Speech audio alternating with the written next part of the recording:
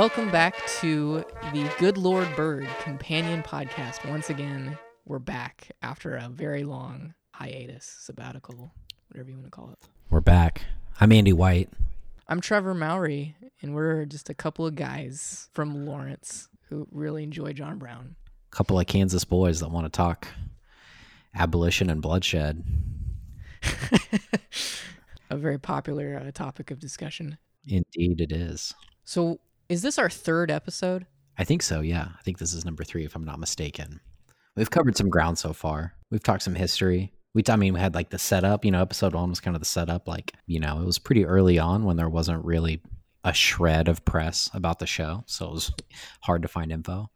Episode 2, I think maybe what did we do? We covered some historical ground. We kind of set the stage for what may happen, what was going on in Kansas. That was the Andy White episode. Yeah. It's just where Andy White's talking the whole time. It was an Andy heavy episode for sure. And that's what the fans wanted, so we gave it to them. Get deep in those historical weeds. Yeah, so why have we been on such a long break for this? That's a good question. There's this thing going on. Maybe you've heard of it. It's called COVID-19. Mm-hmm. And it definitely put a damper on some creative plans that we had. So I think two sort of things happened. A, COVID-19 happened. And B, the show the release date was delayed. So we expected the show to come out. I don't even remember, early March, mid-March. Yeah. Strictly from the perspective of trying to think about how to plan this show, the last few months have been very disorienting.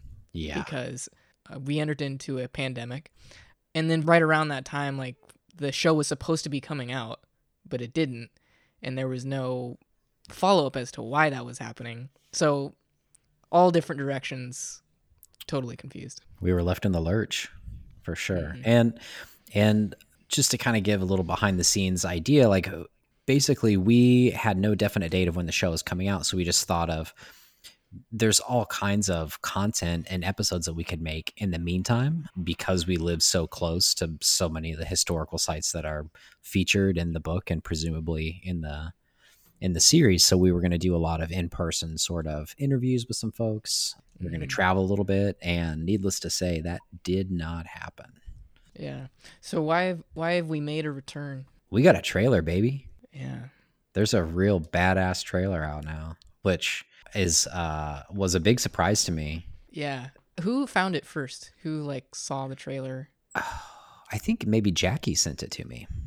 Okay. I think that's how did she stumble upon it? I'm just curious because it's is one of us constantly hitting refresh on the Showtime webpage, just waiting? Yeah, I stopped doing that weeks ago. I wouldn't have known had no one said anything about it. Right. Yeah, I if my memory serves me correctly, I think she sent a link to which I immediately started watching. I was so freaking excited, and I don't know exactly what you thought about it, but I'm pumped. It was everything and more. Mm-hmm. I've got some thoughts for sure. So yeah, this trailer just came out a few days ago, and it blew me away. Mm-hmm. I loved this trailer from start to finish. I've watched it so many times. It's my favorite trailer of the season. Absolutely. I haven't been watching a lot of trailers, so the competition isn't very fierce.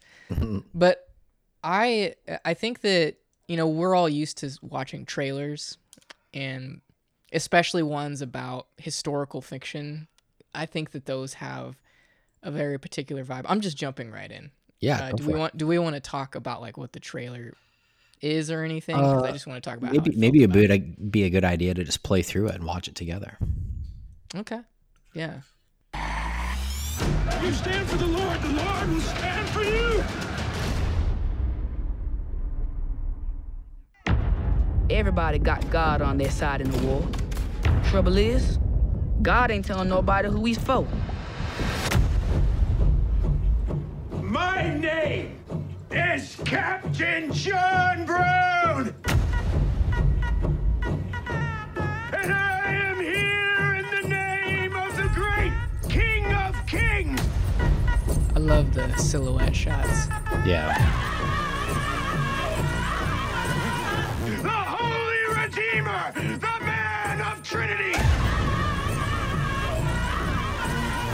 because he is on the side of justice.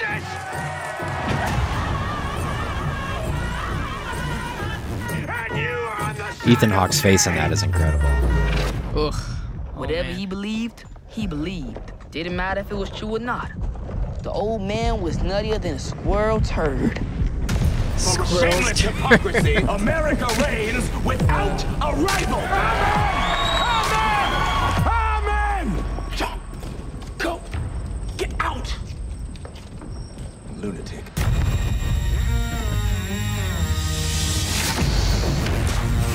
Anya, you been reading the Bible? Not too much, Captain, but I've been thinking it's golly way. We can work with that. You stand for the Lord will stand for you.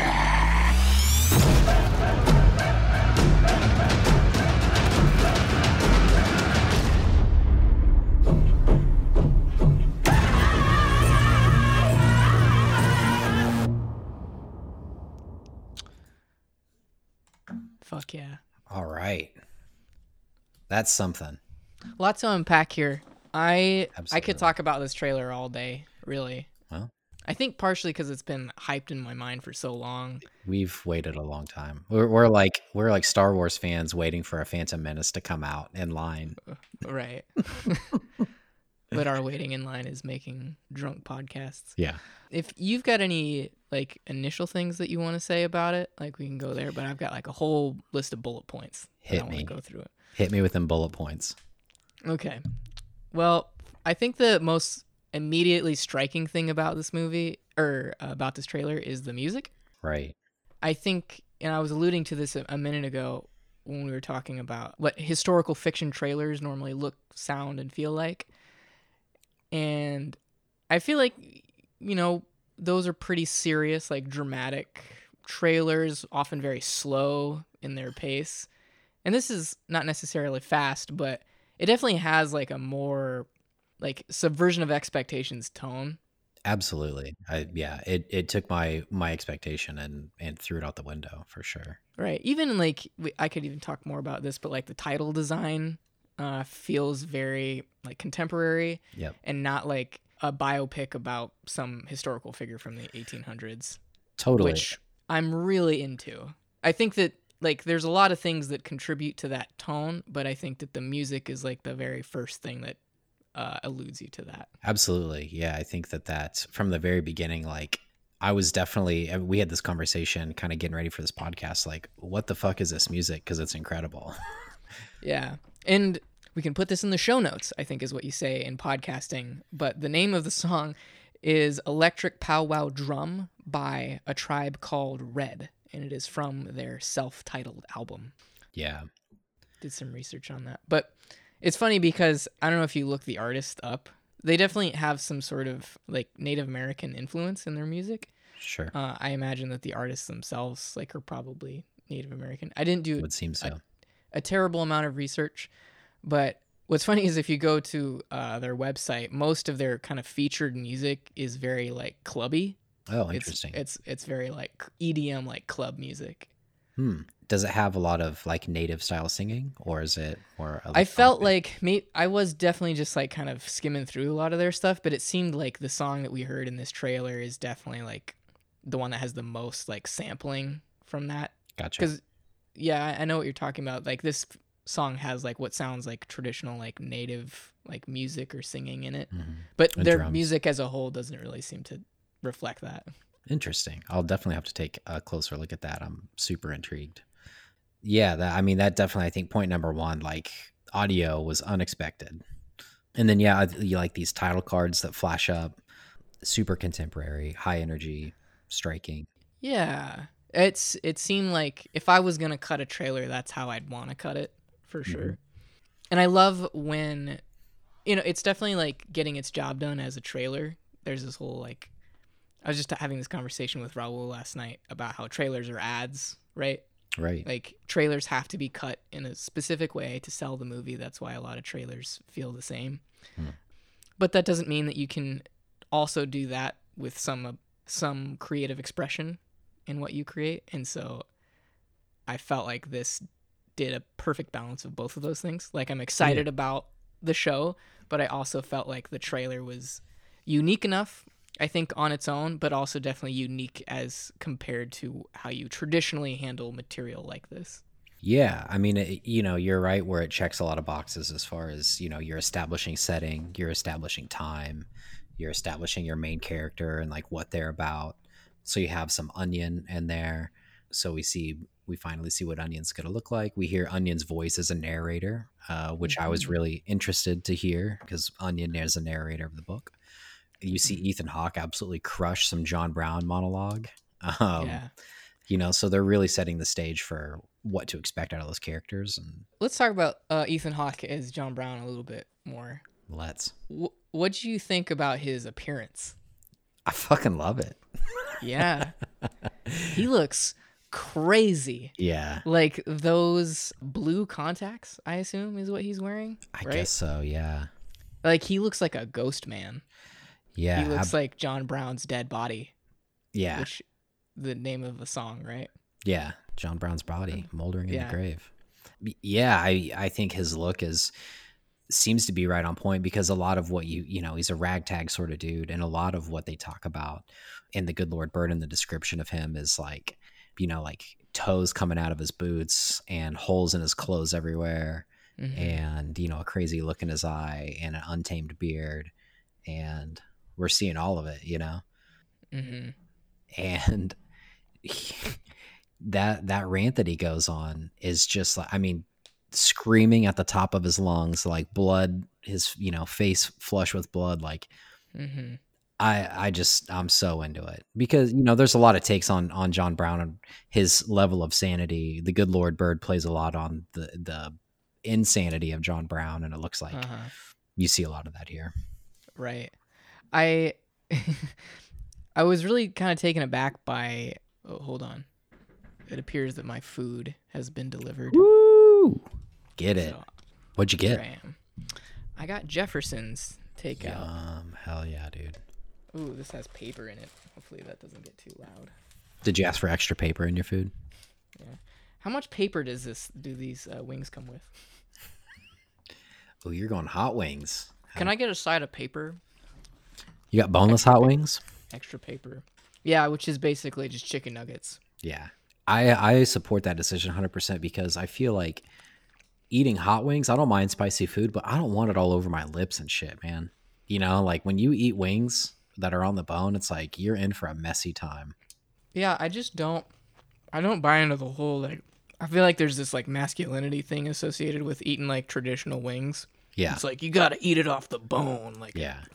Like a fucking Neanderthal. And it's like, that's not an enjoyable eating experience for me. Yeah, it's not the best.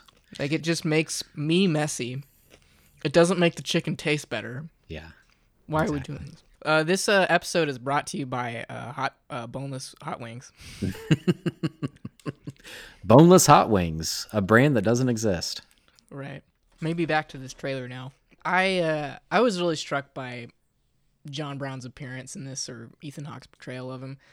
I think that the blue eyes really caught me off guard. Like, they look pretty wild, which seems to be on brand with the thesis that they're taking for who John Brown is in this show. There's this like part in the trailer where he's like taking cover behind a house, right? Mm-hmm. And he like comes out and he does this like kind of hiss yell thing. Yeah. You know what I'm talking about? Yeah, I do. He's like, and it's like, I really didn't expect that. Like, did people do shit like that when John Brown was alive? The historical hiss. Yeah. That's like definitely a thing that I associate with like kind of modern, like lunatic characters who are like going, like violent crazy. Yeah, like a Batman villain. Yeah, exactly, like a Joker-esque kind of person. Yeah. So to see John Brown do that in this, I was like, what's going on here? Yeah, so did you see Ethan Hawke on Jimmy Fallon? He did like a press interview with Fallon that ends up getting like taken over by Fallon's kids, which is pretty funny. But so he's promoting the show, and he gives a little background about how he read Good Lord Bird. He and his wife did. They fell in love with it. I think he says that she encouraged him, like, "Hey, you should do this. You should play John Brown." And so they go to meet James McBride, the author. And, you know, he's just talking about how it's a character he fell in love with and a book he fell in love with and this great story. And so I can just imagine from an actor's perspective, as you read this stuff, imagining like how to embody what is happening, like what you're reading, because there's, even in the best written books, you know, like everyone's painting the picture in their mind. There's so much that you don't know, or it's not described, or you don't see, I guess you would say. And so, you know, in an actor's mind, like thinking about bringing a character to life, you think about moments like that. Like that's got to be pretty fucking fun. Yeah, I'll submit to that. Yeah, that is cool. It just really caught me off guard. But I mean, it's within the realm of like what this show is saying about itself from the very beginning, which is that it's not your mama's biopic. Right. It's very cool. I have like written in my notes, like as opposed to traditional historical drama. Yeah, like, it's not like Gettysburg, you know, like I'm trying to think of other Civil War era movies that are just like, they're cool if you're into that. But you have to have the right sort of attention span and the right interests. And I think this is going to appeal to a much broader audience, and the book is certainly written. It's not a dry book. So I was along kind of the trail we're going down. I was really surprised by how like funny like a couple parts were. Yeah.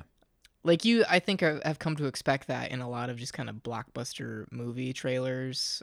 But this was like kind of the last thing I expected to have kind of like Marvel level like humor in it. Yeah. Do you know what I'm saying? It's kind of like safe for the whole family jokes, but like makes the show a little bit more approachable. Yeah, I think it's going to be actually very funny. I mean, there's lines in the book, there's situations in the book where you're reading and you're like, I know before I started doing a lot of research on it, I was like laughing out loud, and I was like, am I getting this? Right. Should I be laughing right now? And then I read about it, I'm like, oh, okay. Yeah, okay. Because it's not a topic that seems funny, you know? Slavery's not funny. Right. Abolition's not funny. John Brown, not a funny guy, you would think. But James McBride brings a ton of humor, which maybe that's just like, you know, to keep people interested and is like a vehicle for interest. But I think it's going to be actually really funny. One article that I read, which is by Aaron Robertson of LitHub, which I don't know that website. LitHub. But he called the little snip of Ethan Hawke's performance as like Will Ferrell channeled, in quotes, which I thought was pretty funny. And I think it's just attributed to that like little exchange that he has with Frederick Douglass, where he like is supposed to be getting out of the crowd. Maybe you have better context for that, but like it's pretty funny. He's like, you're not supposed to be on this side. Like, leave, get out of here. And he's like trying to figure out which way to go. It's just this funny little like Will Ferrell energy type of joke that I imagine is going to be in the show to a greater degree. Yeah, absolutely. I think there's a lot of unknowns in that realm. I think going into Frederick Douglass, that's something where I think James McBride took a lot of heat because his portrayal of Frederick Douglass who's a pretty beloved and sacred character, or I shouldn't say character, person. Some people weren't super receptive to how he's portrayed. And so I'm interested to see what happens here and how people take that. You know, historical fiction's tricky like that, where it's like, you know, they're not making a biopic. This is a fictional take on a real story. So, which is alluded to in those two title cards where it says in the trailer, like, this is all real. Some of this actually happened, you know, like that's such a good pairing of words there. Where it says, all of this is true. Most of it happened, which I think is like a very self-aware way of like introducing the show, is like, this is historical fiction. And also like, we're taking even a different take that you would normally do with a genre like this. Right. Yeah. Because it's kind of funny, like those two phrases back to back. Yeah. It's just like most of it happened. We're not really sure as the filmmakers. Yeah, it's a hard wink for sure. Mm-hmm. I want to talk a little bit more about the crew after doing a little bit more research. I don't know how much of this information was actually available, you know, however many months ago when we started. Yeah. But I think with the release of the trailer, I've definitely done a little bit more digging on it. And it seems like there's new information. More came out. Yeah, there's new info. Yeah. So looking at like the directors, so obviously Ethan Hawke is like the creator of the show, and from what it sounds like, kind of the main writer, but there's other writers. But the director for most of the episodes, of 7 episodes, is this guy named Albert Hughes, and he's not really known for a lot. He's the director of Book of Eli, which is probably like his biggest film. Did you ever see that? No, I haven't seen that. Stars Denzel Washington. It's a post-apocalypse movie where he's running around this desert as a kind of a road Mad Max warrior guy. Rad. It's really cool. You should check it out. Kind of flew under the radar. And then Menace 2, and then From Hell with Johnny Depp. And then he really funnily directed like a couple like shorts about the band Korn. No, this is all news to me. That's the guy at the helm for most of the episodes of Good Lord Bird, so strap in. Interesting. But what's also very cool is there's one other person who's credited as director for at least one episode on this show, and her name is, I'm going to try and say this, Haifa Al-Mansour, but she is the first female director in Saudi Arabia. Cool. So she's like the other co-director on this show and is at least credited with one episode, but I thought that was pretty fucking legit that like that person Very interesting. is behind the scenes on this show. The cast is very interesting too. So you have Daveed Diggs, who, okay, look, is confession time. I am not super familiar with Hamilton. I know that's like kind of sacrilege, but Is it? I think so. Among who?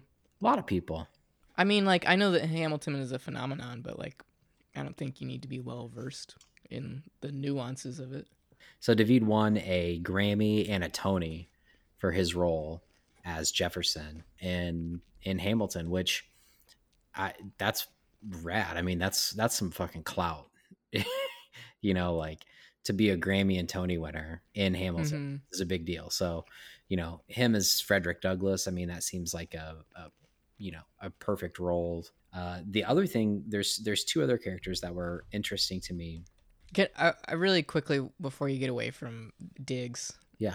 I thought it was interesting because I didn't really know the Hamilton piece there. It seems like in the film world, he's actually doesn't have a ton of huge credits. Yeah. Like he's mostly a voice actor, it looks like. And then he's got a couple live action known fors. He was in like Zootopia. He was in that movie with the bull. It's like a Disney movie or something.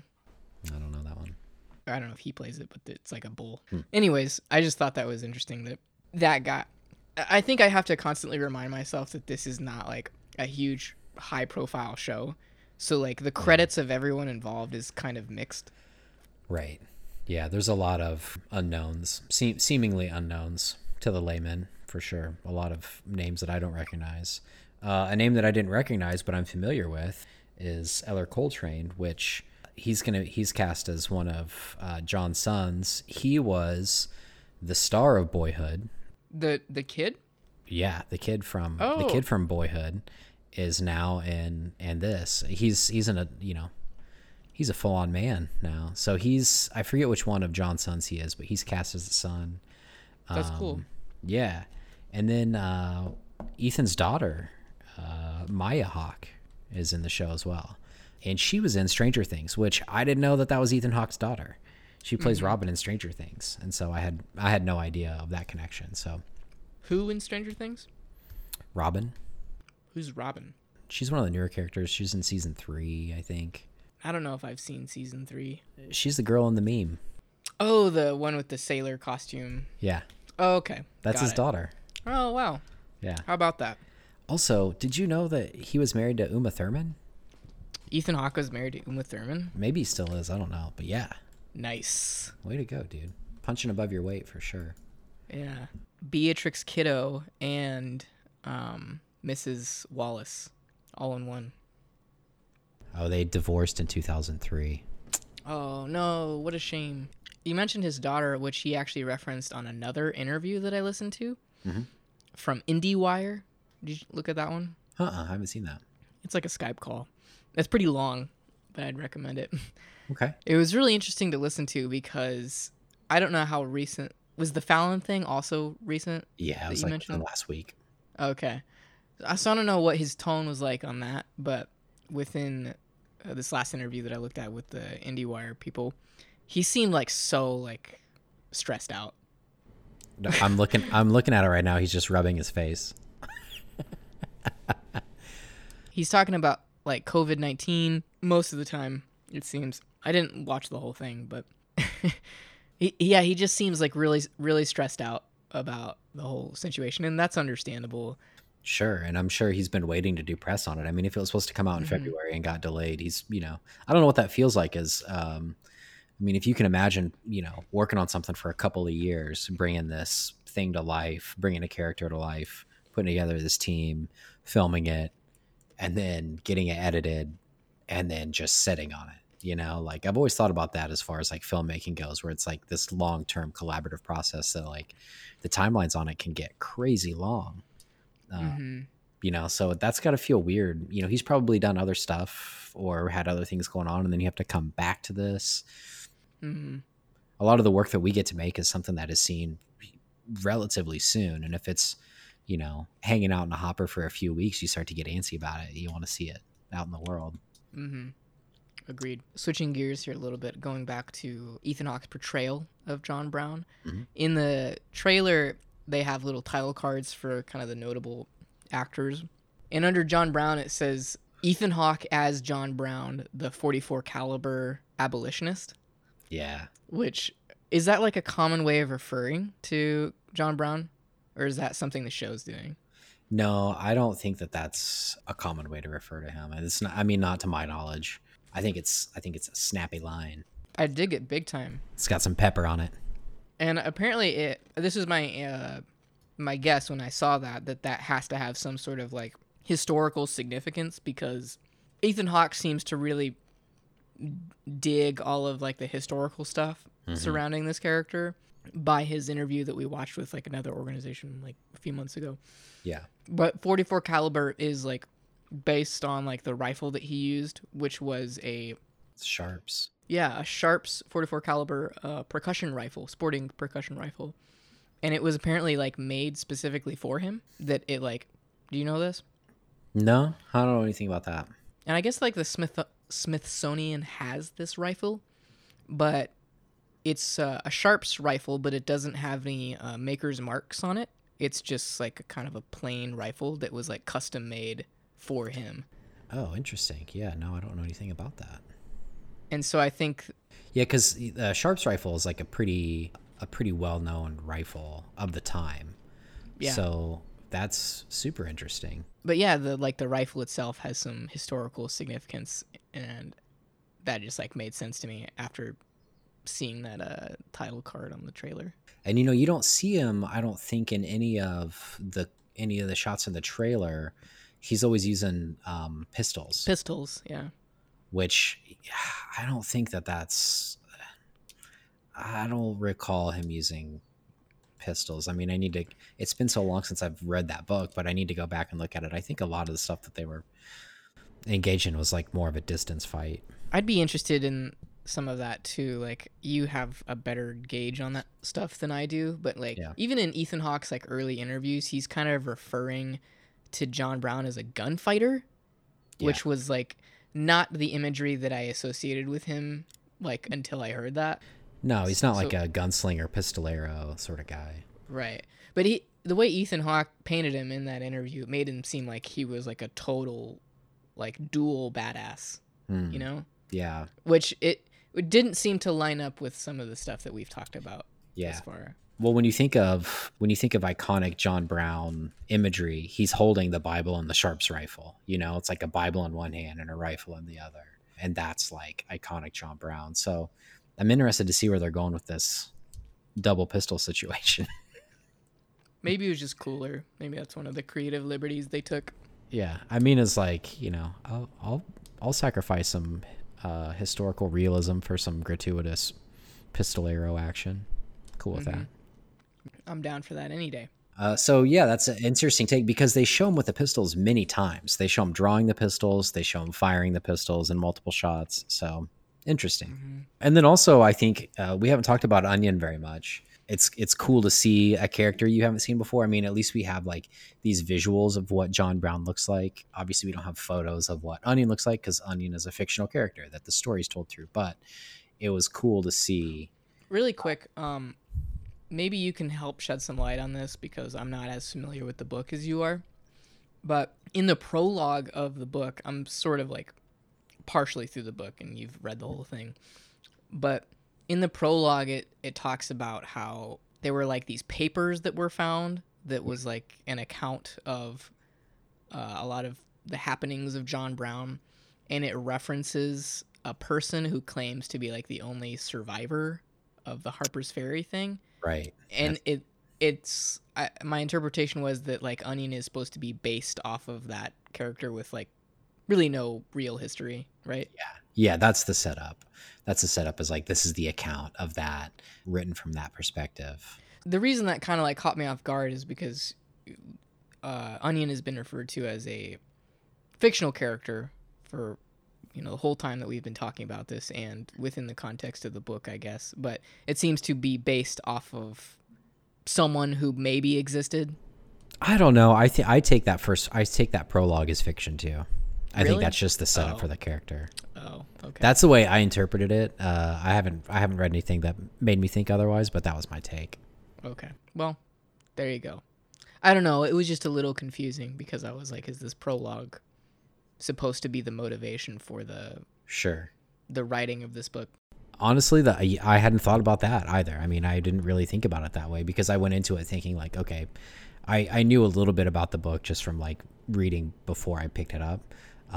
So I kind of started off in a fiction state of mind, but you may be onto something. I don't know, but I don't think there's anything in the historical record. Right. But you know what I'm saying though, with stuff like this, where it's like a very throwawayable mention of a person is in some documents that are found. And so like, the fun creative thing to do is like create a fictional story surrounding that kind of real reference to a person.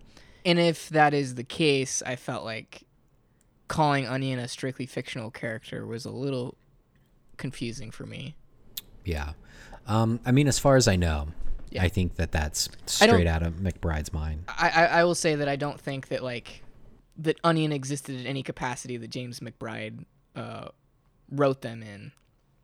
But like it seems that like maybe somebody with that name maybe existed and was around the same time as John Brown, but maybe had nothing to do with each other. I mean, it's plausible. Yeah. I was trying to look up the credits of the actor that plays Onion is Joshua Caleb Johnson, who doesn't have a lot of credits to his name. Seems to be kind of a newbie.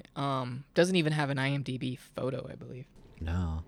Yeah, total newbie, which makes sense. I mean, Onion is a like a kind of a preteen kid, a boy that is mistaken for a girl, and then due to a lot of circumstances throughout the book identifies as a girl when it suits him, which trying to stay out of gunfighting and pillaging and war makes sense. But also just a hilarious narrator. I think the Onion's take on John Brown is constantly hilarious. There's even a clip where you see like a silhouette of John Brown on like a hillside, and it's like an early morning sort of shot, and like reading the Bible. There's these references constantly where like Onion's talking about Captain Brown getting up early to read the Bible for hours before everyone else, and then before they go do anything, John Brown will pray for like 45 minutes, and people literally fall asleep while he's praying. So I think that they're it's just fun to see those little Easter egg sort of things in there from like, even just like these 1 second snippets are, it's kind of a little bit of a payoff there. So, yeah. But hearing that voice, I think is interesting. Like we had talked about, like, I don't know how they're going to tell the story this way. So to see that they stay pretty true to the book and that Onion is going to be a narrator, at least in some sense, you can talk a little bit about like in filmmaking, sometimes the narrator's a really big role. Sometimes it's, cutting in and out. So that'll be interesting. Yeah. I think that, I've seen this kind of story structure, and we all have in movies before, where the story is really like the most interesting or like driving presence in a movie is the quote unquote secondary character. So like the book is about the perspective of Onion. Onion is the narrator, so you could make an argument that that's the main character, but it is about the real life character, John Brown. So from what I saw from the trailer, it seems like Ethan Hawke is definitely like a big presence on screen, and it will probably center around him, maybe more so than it does Onion. Well, at least that's a selling point though too. You know, like that could, from like that side of the trailer, could be like, you know, Ethan Hawke is the established. Totally. So like there is no real conclusive evidence one way or the other, because you're right, it could just be like a way to market the show. But I could also just see the show being that. Yeah. Because that's like a creative liberty that it could take, separating it from the novel. And I don't have like a lot of familiarity with the novel, so I don't really know in the printed page how much it leans one way or the other. But maybe that's not even an argument to be made. Maybe it's just about both of them equally. It is. I would say that. I mean, I think screenwriting and adapting is something that I haven't thought of too much, you know, as like as a critical viewer. My expectation that the book is always a little bit different than what, or the movie's always a little bit different than what the book is. I think bringing, you know, a book to screen, there's certain things you have to do to be able to tell the story. And so when you're reading, you read a lot of quotes from Brown, but there's a lot that Brown's not saying that's just being described. So I don't know, like, as you adapt that stuff, are you only verbalizing what was written for him? Are you adding more stuff in, you know? Mm-hmm. Yeah. Because a lot of what a narrator says is also like blocking and stage direction, you know? So,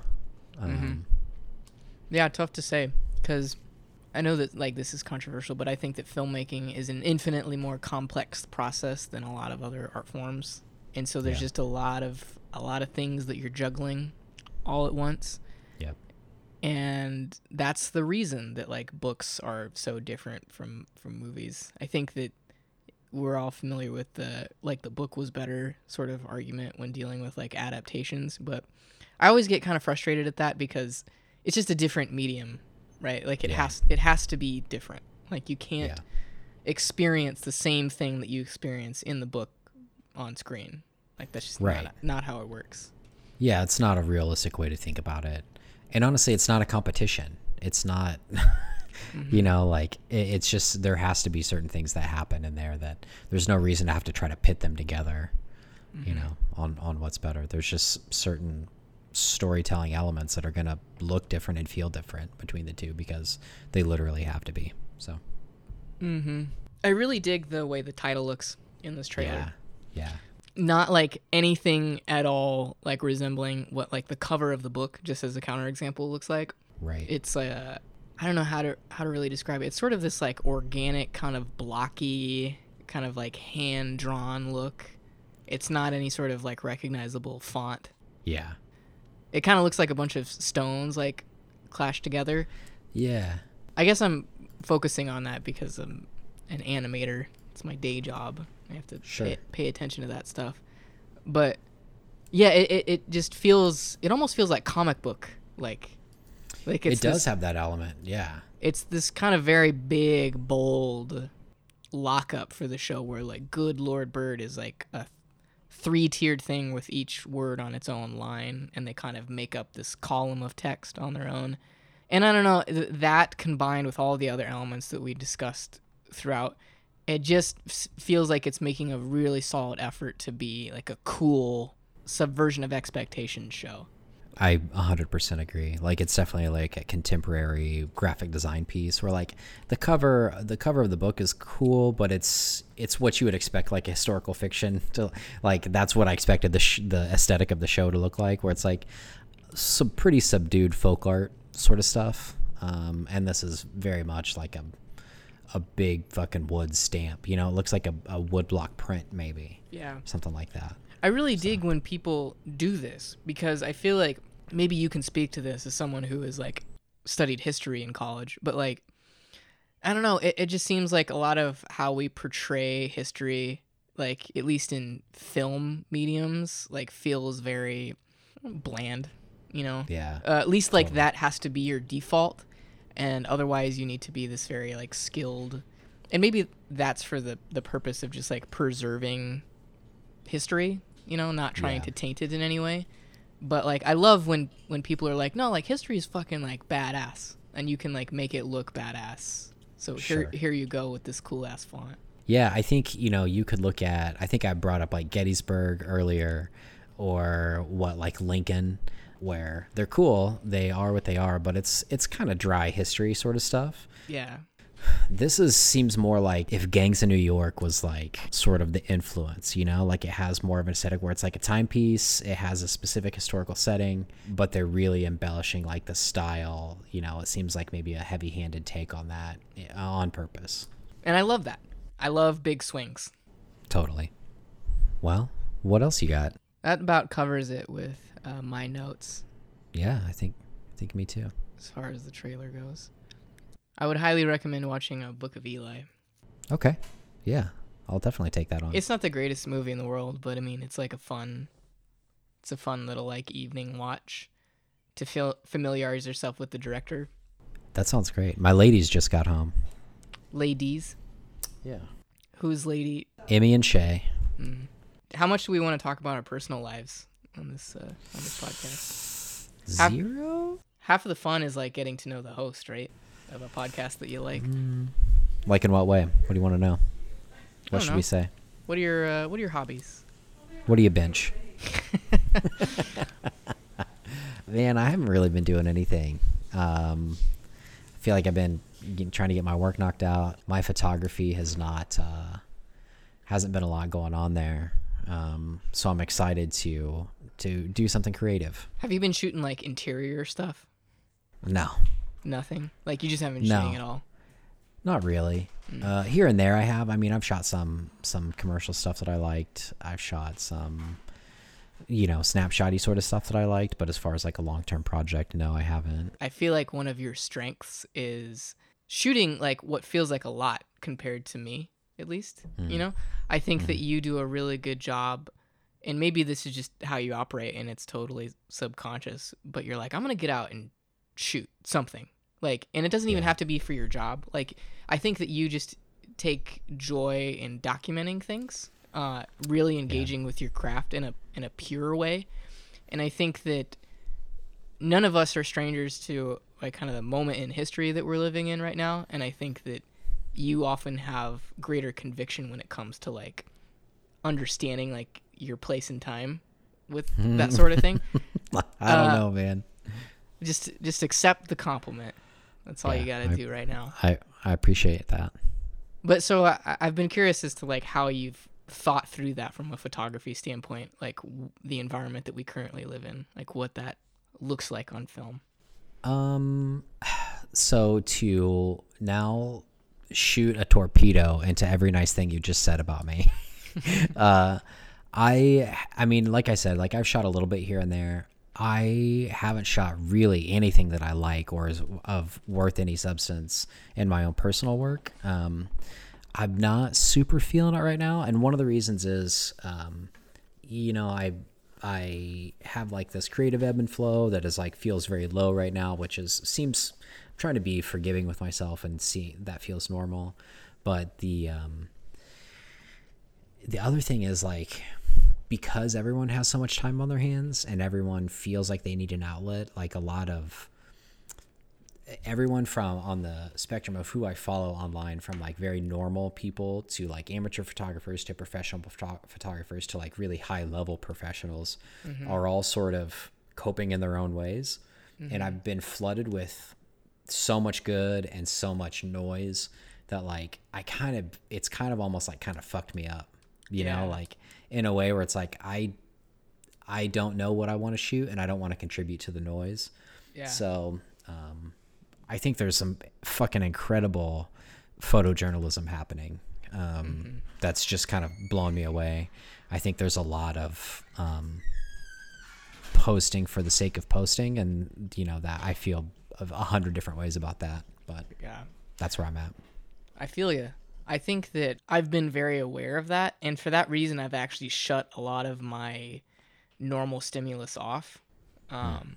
Like, I really haven't been consuming much of anything. Like, there was a period where I had Instagram deleted completely off my phone Right. You weren't Insta like at all. for like a month or something. Yeah. And like even now I'm like kind of on there very sparsely, and I definitely don't post that often. But even like, you know, YouTubers that I follow, like other filmmaking people, like I just haven't been, or podcasts, like I just haven't been listening to any of that. Maybe really quick, we discuss briefly on like when we might do this again. I think every couple of weeks is good. I think Okay. maybe like bi-monthly. Isn't that what what that would be? Because bi-weekly would be twice a week. Bi-monthly would be twice a month. I have no idea. I'm the film guy. I'm not the calendar guy. You're gonna need to call the calendar department on this. The calendar department. Oh, I love that. Why does Get the boys in calendaring on this. Oh, that's great. Why isn't that a thing at our job? People, be. just the calendar department. I could use somebody in the calendar department. The calendar department sounds like a good band name. Also, Holy shit, it does. Yeah. That's actually a really good band name. yeah. The calendar department. Noted.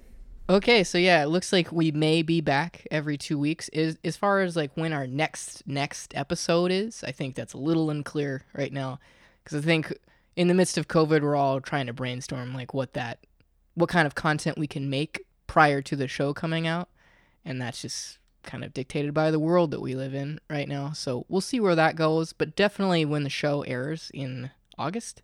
Definitely when the show airs, we'll be trying to stick to our initially planned schedule, which is an episode per episode, right? Yep. Uh, You got it. so whenever we meet again, we look forward to it. Yeah, buddy. I can't wait. This is super fun. I'm so stoked on this. Ditto. I'm like kind of tonally, I'm like setting you up, like here and there. Oh, and I'm like, okay. You I'm like, so this You is want me what to we're say gonna do something? next, and I'm kind of like allowing some I can space. jump in there. And you're like, yeah, Yes. confirmed. Yeah, I think bi-monthly, it sounds good. You know, we'll do what we can do. We had a lot of grand plans before coronavirus ruined everything about awesome people to talk to and the historical community around Lawrence, people that have something important to say and can sort of paint the picture of what this book is going to be about, or at least the history behind it. We're still working on that. Yeah. We'll see where it goes. Totally. Oh, really quick before we go, I just want to plug my other podcast really quick. Is that okay with you? Absolutely. Yeah, so I'm a co-host of another podcast called The Film Hole. It's on wherever you get your podcasts. It's on Spotify, Apple Podcasts, Stitcher. But we talk about movies, we watch movies, and as Andy alluded to, it's just kind of buddy hangout time. So if your tastes are similar to ours, you might enjoy it. And you can look us up at FilmHolePod on Twitter. I really like the Film Hole. I think I like listening to you guys banter back and forth, chop it up.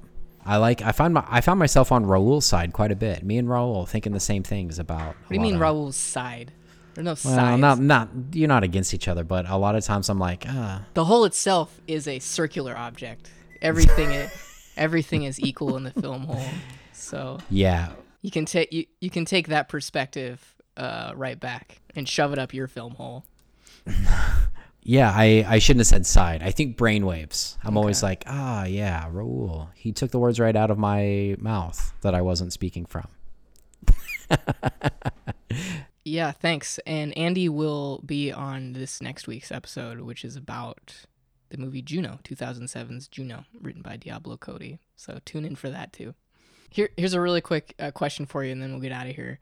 In podcasting world, it's kind of sometimes seems to be the norm to like have a name for your audience that has something to do with the topic that you cover. What's the equivalent of that to GLB companion podcast here? Browners? I was gonna say like brown nosers. Yeah, that works. I'm sorry. I'm not coming up with much right now. Cool. Well, food for thought, Yeah. and we'll address it in the next episode. Let's think about it. Yeah. Cool. And in the meantime, we'll see you later, brown nosers. Adios, everybody.